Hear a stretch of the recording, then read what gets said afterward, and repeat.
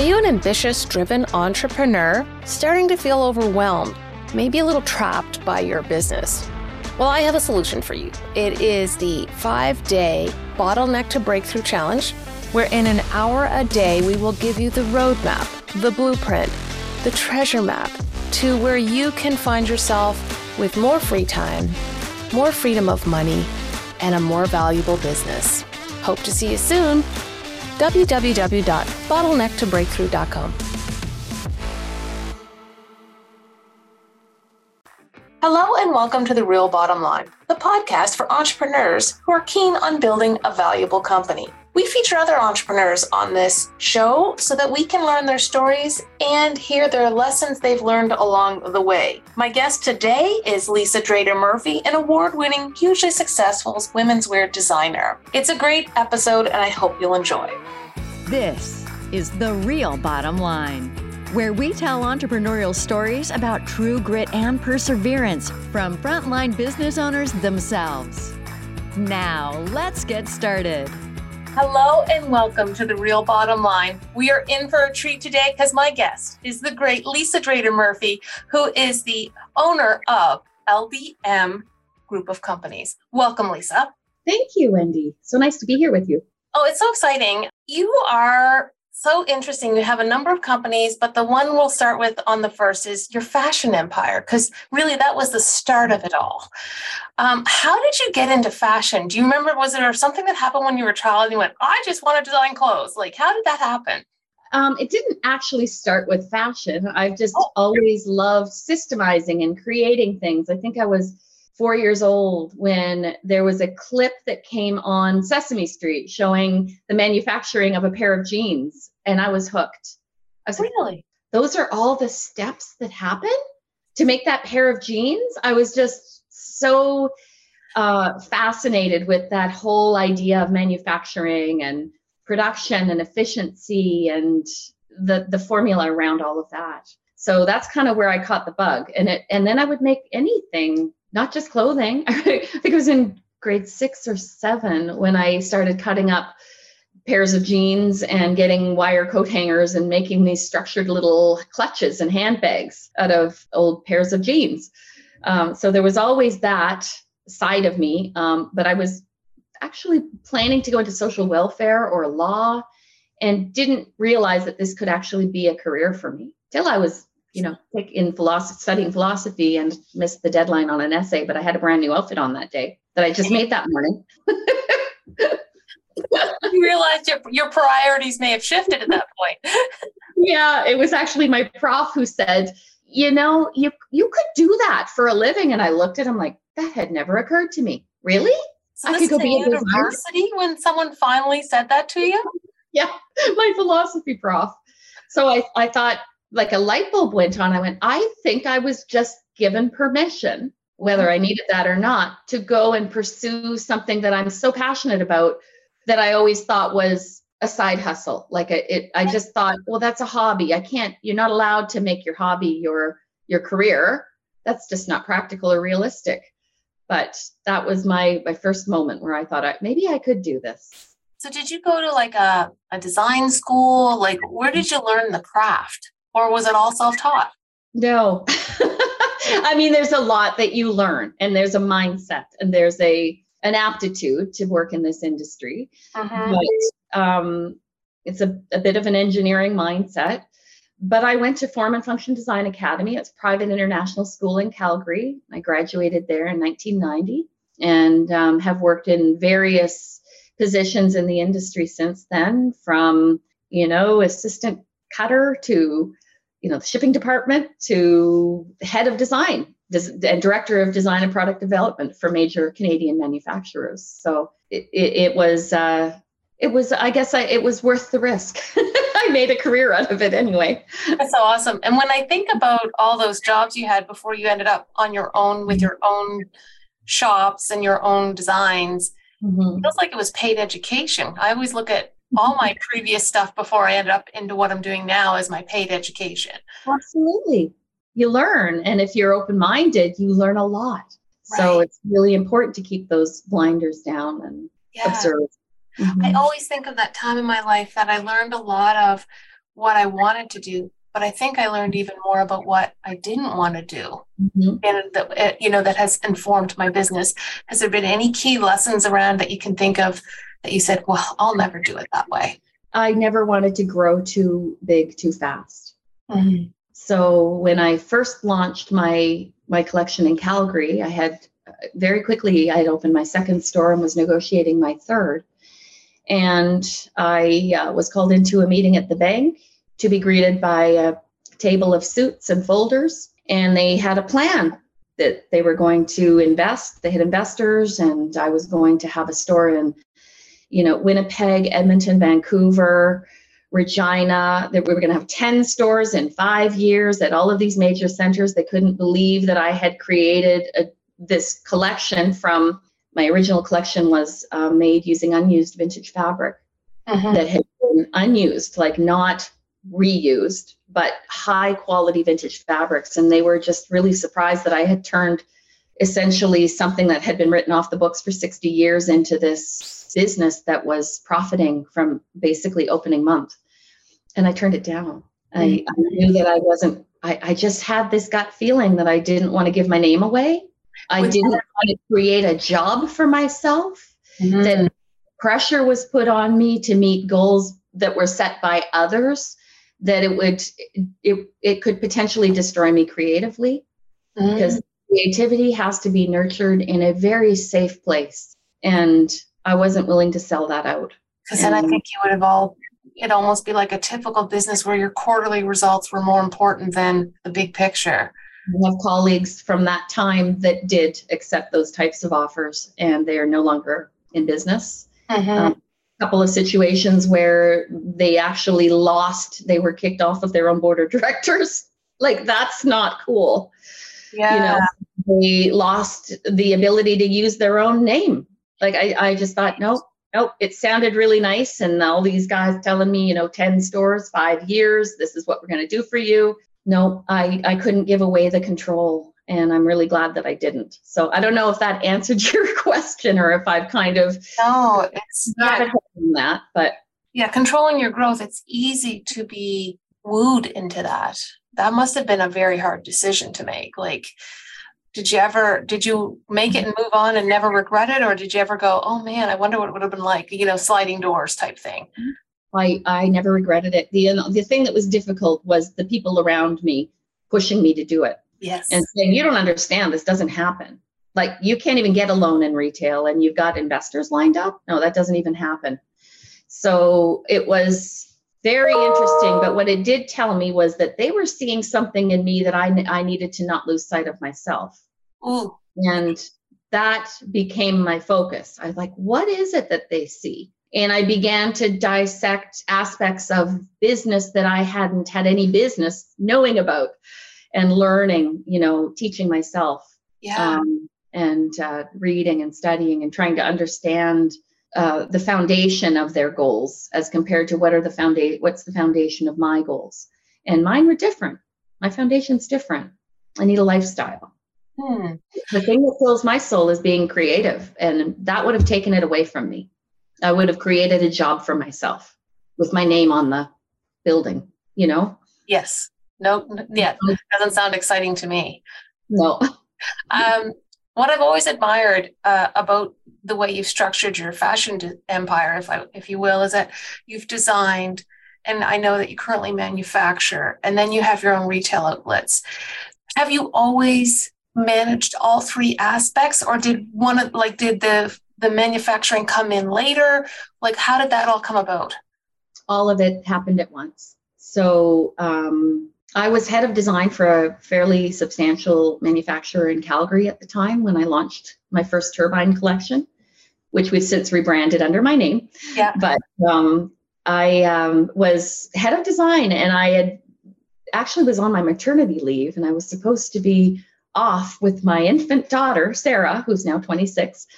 And it didn't work out. The replacement didn't quite work out. They called me back 9 days after she was born, and they said, just come back. We'll build a nursery in the design department, and, we'll accommodate you. And we got to get this work done and come back. So I did. And one of the ways that I that I got her to nap in the afternoon was to walk through the production floor. And the white noise of 300 industrial sewing machines worked pretty quick almost every time. But there was one particular day she wasn't settling down, and I ended up in a warehouse at the back of the production floor, and that's where I found this unused vintage fabric. And that is when the wheels turned, and I guess I wasn't busy enough with a 9-day-old baby and a full-time job and everything else that I was trying to juggle at the time. I launched the very first sample collection from this fabric that I had discovered in this warehouse. And that's within a week, I was partners with the manufacturing one of the owners of the manufacturing company I worked for. And that's a whole keynote that I give that I just skipped out on and fast forwarded. But the owners were intrigued with what I had come up with fabric that they'd been looking at, basically had forgotten about for decades. And they did the manufacturing. I did the design, retail, marketing. And within 6 months, I bought my partner out and I had my own producing studio. So amazing. Well, now how many other fashion designers actually manage all of that, or how many? Like in my mind, I'm always thinking most of them are outsourcing that part of the chain, if you will, of the supply chain. Most do. There are some very small producers like home-based producers that might do everything from beginning to end, but they're generally custom designers. They're not like they're doing custom work for their clients. But there's the odd designer that might produce their own small batch run, but I don't know any that own their own stores. Right. So, like that verticality is not that common in North America at all anymore. But that verticality is what actually got us through the last 3 years. No kidding. There were a lot of labels that were traditionally designing and producing in Canada. They would design a collection, source their fabrics 6 months in advance, have it pre-ordered to drop ship at a third-party manufacturer, who had already had their tech packs or specs and patterns and whatnot. And all of that was shut down. So when the pandemic hit, they were either shut down because of physical spacing requirements, or they were pivoting to PPE or other products that were required at the time. So it was devastating for our industry, for anybody who was banking on the traditional production cycle. And, having our own production was everything. It's what kept us going. Yeah. Did the pandemic, I would have assumed it probably changed. Like we've talked in the green room a little bit about you've taken a number of pivots, particularly in the last 3 years. Yeah. What has been the biggest change in what you had planned to do rolling into 2020 versus now that we're halfway through 2023? Oh my gosh, that's a hard one to answer. 2020 was shaping up to be a pretty awesome year. Yeah. It was almost a pinnacle year.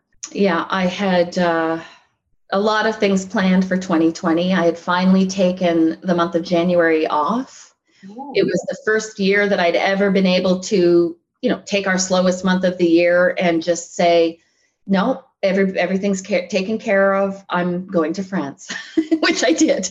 Yeah. For a month. And coming home it's probably good. It was fortuitous that I had that rest, that bit of a break, that time to kind of really nurture my creativity and myself and have some downtime, because I could never have predicted what we were entering by, February, March. Yeah. Home. So it changed a lot. I had a very different plan for the year, and it was a lot of pivoting and a lot of, trying to prioritize and figure out what was going to happen next month, and then making those hard decisions and then having the rug pulled out again. Right. Municipal lockdowns, just all of everything that went on over that first, especially year and a half, was a roller coaster ride. No kidding. I think it was for a lot of people. And those pivots. Yeah. Were you able to move some of your sales online, or because you had traditionally been a lot of bricks and mortar type of retail? Yeah. How did that shift at all? it's kind of interesting because we'd never had a robust online presence. It had always could have used an upgrade. But our focus, you're right, was always on bricks and mortar. It was creating experiences within our stores. That's where our investment and our focus was and is again, actually. But we had one of my team members in late 2019 had worked on a new website for us, and she'd been designing it, and it was just launched, I believe, I think it was like September or October of 2019 in a smallish way. Yeah. But she had fortuitously laid the groundwork for like the platform for something we could build upon it without much notice. So it was interesting, the timing of, I know, it was like the timing was perfect. Yeah. For that. So we did become pretty robust online, and we obviously designed and produced face masks. Yes. 3-layer hydrophobic breathable face masks with a pocket for a polypropylene melt, filter. And we did that before anybody said that's what we should do. And 2 years later, that was the final recommendation on non-medical masks. But we produced 55,000 of them before anyone authenticated it. So we were able to pivot and do that. But, a lot of designers didn't, like, they could do what they could sew themselves in their own, maybe, home-based studio, but the factories had all wiped out fashion and they were focused on PPE, and we were no different. Right. Mm-hmm. Oh, wow. Okay. So we were talking a little earlier about how we feel like things are kind of coming back to normal, or what normal was.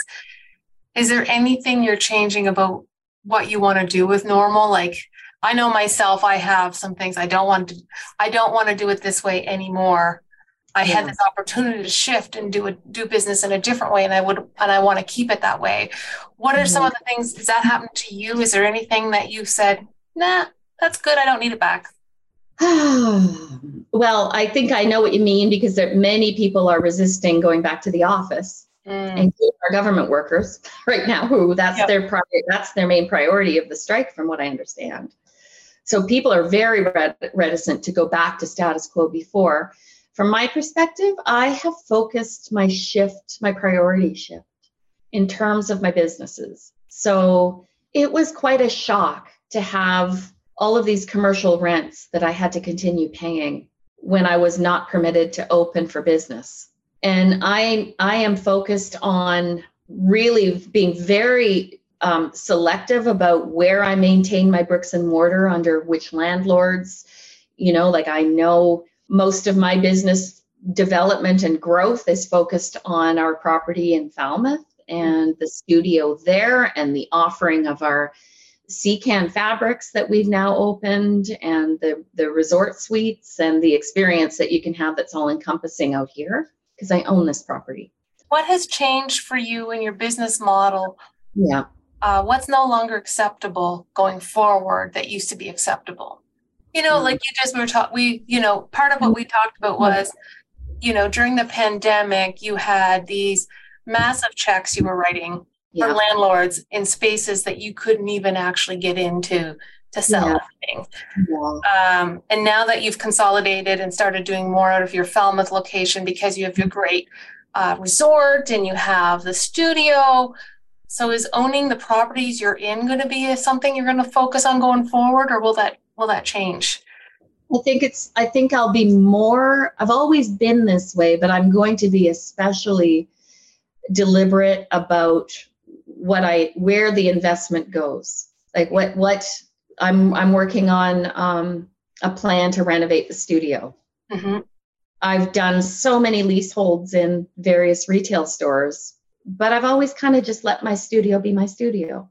I'm like, no, there's a great opportunity here. Why do I not invest in this and really expand this opportunity to welcome people into our business and sell our products and share our experiences? So yeah, where I invest is definitely changing, because you never know. Who would have ever anticipated, exactly, that in 1 week, our particular household, 3 very diverse revenue streams were shut down all in the same week. Yeah. 3 of them. zero income. Yeah. All in one foul swoop. They aren't even related industries. Right. So you diversified and it didn't help. Exactly. So it's been a very challenging and interesting problem to solve. But I have a plan and we're working on towards that, and it's been working. So that's awesome. I hope it continues to. I hope so too. Your business is making a profit. You're growing, but you may still feel like you don't fully have a grasp on how to make the best use of this success. Don't worry, you're not alone. Hi, I'm Wendy Brookhouse, creator of the Total Wealth Accelerator and host of this podcast. I've developed a quick and easy tool that will give you a detailed snapshot of where you're currently at in your business and wealth growth and how you can improve upon it. It's called your Financial Diagnostic Score. It's completely free and you'll instantly get the results. So head over to TotalWealthScore.com right now and see where you can focus to grow your wealth. The thing that I'd love to dig into just a little bit is like you're going to be very discerning about where you invest. Mm-hmm. What are the top two things you're looking for now in terms of your investments? Is it that you have control? Is it that the return on investment? Like, what are the things that you're looking at most or that are most important to you as you look at investments? Control is pretty important to me. Mm-hmm. Everything's a number. So it's, and I can dissect it a number of different ways. So, an investment doesn't even necessarily mean it has to be strictly a monetary return. Oh, yeah.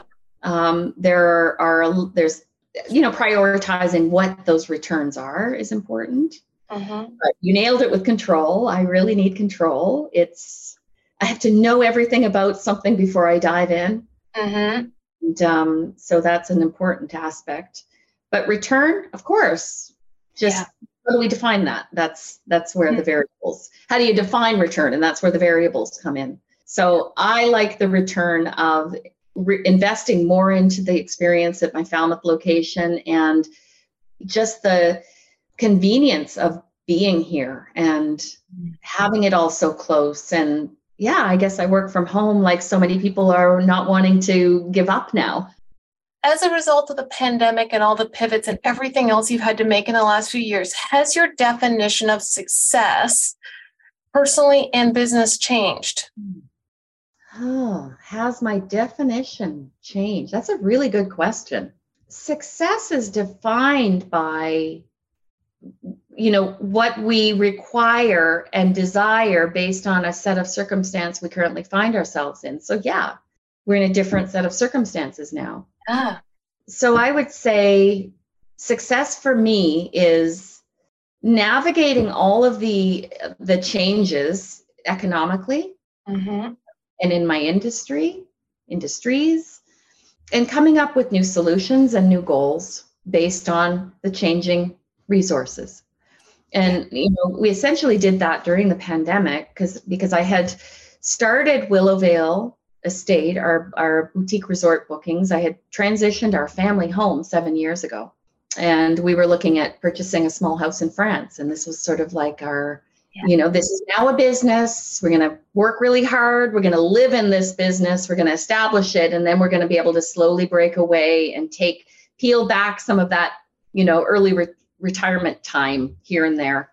Not that I'll ever retire, likely. I don't even know if that'll happen. But that focus changed because we were not able to open stores, but staycations exploded. Right. So my focus changed. And success became, how do I focus on what's happening right now, this economic climate, this pandemic climate, these restrictions and everything that we're dealing with. And we doubled our bookings at Willowvale during that time. So that business expanded.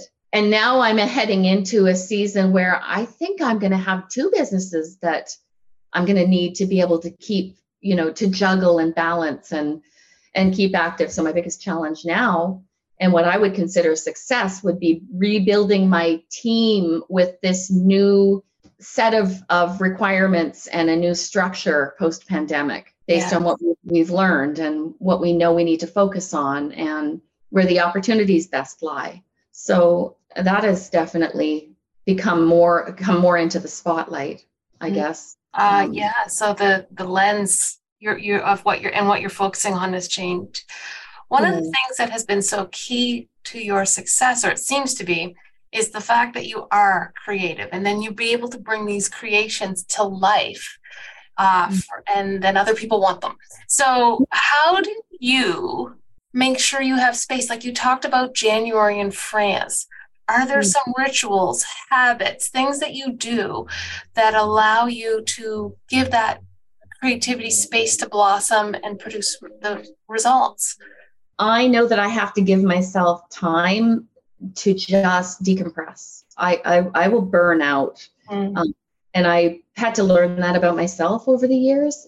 I can function at a really high level for a certain amount of time, but if I don't allow myself to take that time and decompress and focus on creative avenues that don't have the same pressure for production, I don't have to produce, like those creative, and that's actually turned into a lot of other streams of product development.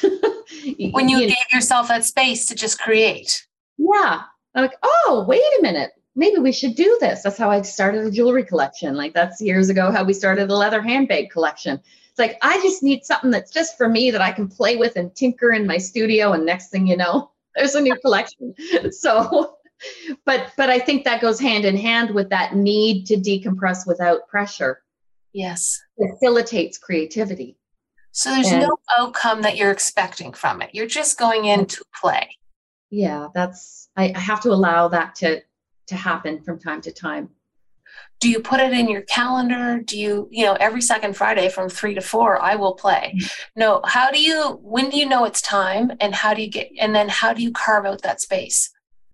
It's a very organic process. If we're busy, I'm nose to the grindstone. If the opportunities are there, I don't have the luxury to do that. I have to just do. But I do have a great management team that's been cutting me some slack in that way. When you have good people that you can trust to keep the important things moving, it's getting better that way. But no, I can't. I don't right now. I haven't had the luxury in the last few years to just say, yes, this is what's going to happen. This is my structured playtime. Because I've had, employees that have been ill. I've had to cover for employees. Like it's just been every curveball that can be thrown my way. And that's been. Right. But actually, yeah, that'd be nice to be able to focus on a specific day. Something to look forward to. So it's more like when the gap in your schedule comes up, or that there's not a pressure of something immediate being done, you kind of go, okay, this is my break. I'm going to go take it a little. I'm going to take advantage of this little break in the action, if you will. Yeah, pretty much. So how do you decide what you're going to play with? Like, you know what I mean? Like if you go in and you go, oh, well, I'm playing with leather to make a bag, or I'm going to make jewelry today. Like, is it just whatever? Did you see something that sparked it? Like, how do you know what you're going to play with? Sometimes it's a matter of, I'll go out there and I'll say, this is a leather hide that's been here for 4 years. Why haven't I not done anything with it? And I'll throw it on my cutting table and I'll crank up some music and I'll pace around and I'll have a phone call and I'll keep looking at it. And then, and then something will twig, right? And I'll just be like, oh, this is what I'll do with it. And I'll start playing. It's when there's no pressure that things really start to come together. Right. It's for designing. Production's a different mindset altogether. Absolutely. Production is, we've got 300 garments we have to finish today. So there's a process for that. And the machines have to be operating properly and everybody has to know what they're doing and the process has to be in place. And it's almost automated. And the creative process is definitely way more organic and way less efficient. Yes, I don't put creativity and efficiency in the same basket all the time. Yeah. Oh my gosh. Lisa, this has been delightful. Is there something I haven't asked you, some nugget of truth that you've learned along the way that you would love to share with our listeners that you can think of that I haven't asked you? Because maybe I've asked you all the good questions. Well, you've asked me quite a few good questions. You're a good question asker. I think that we need, I can speak to being a creative entrepreneur. Mm-hmm.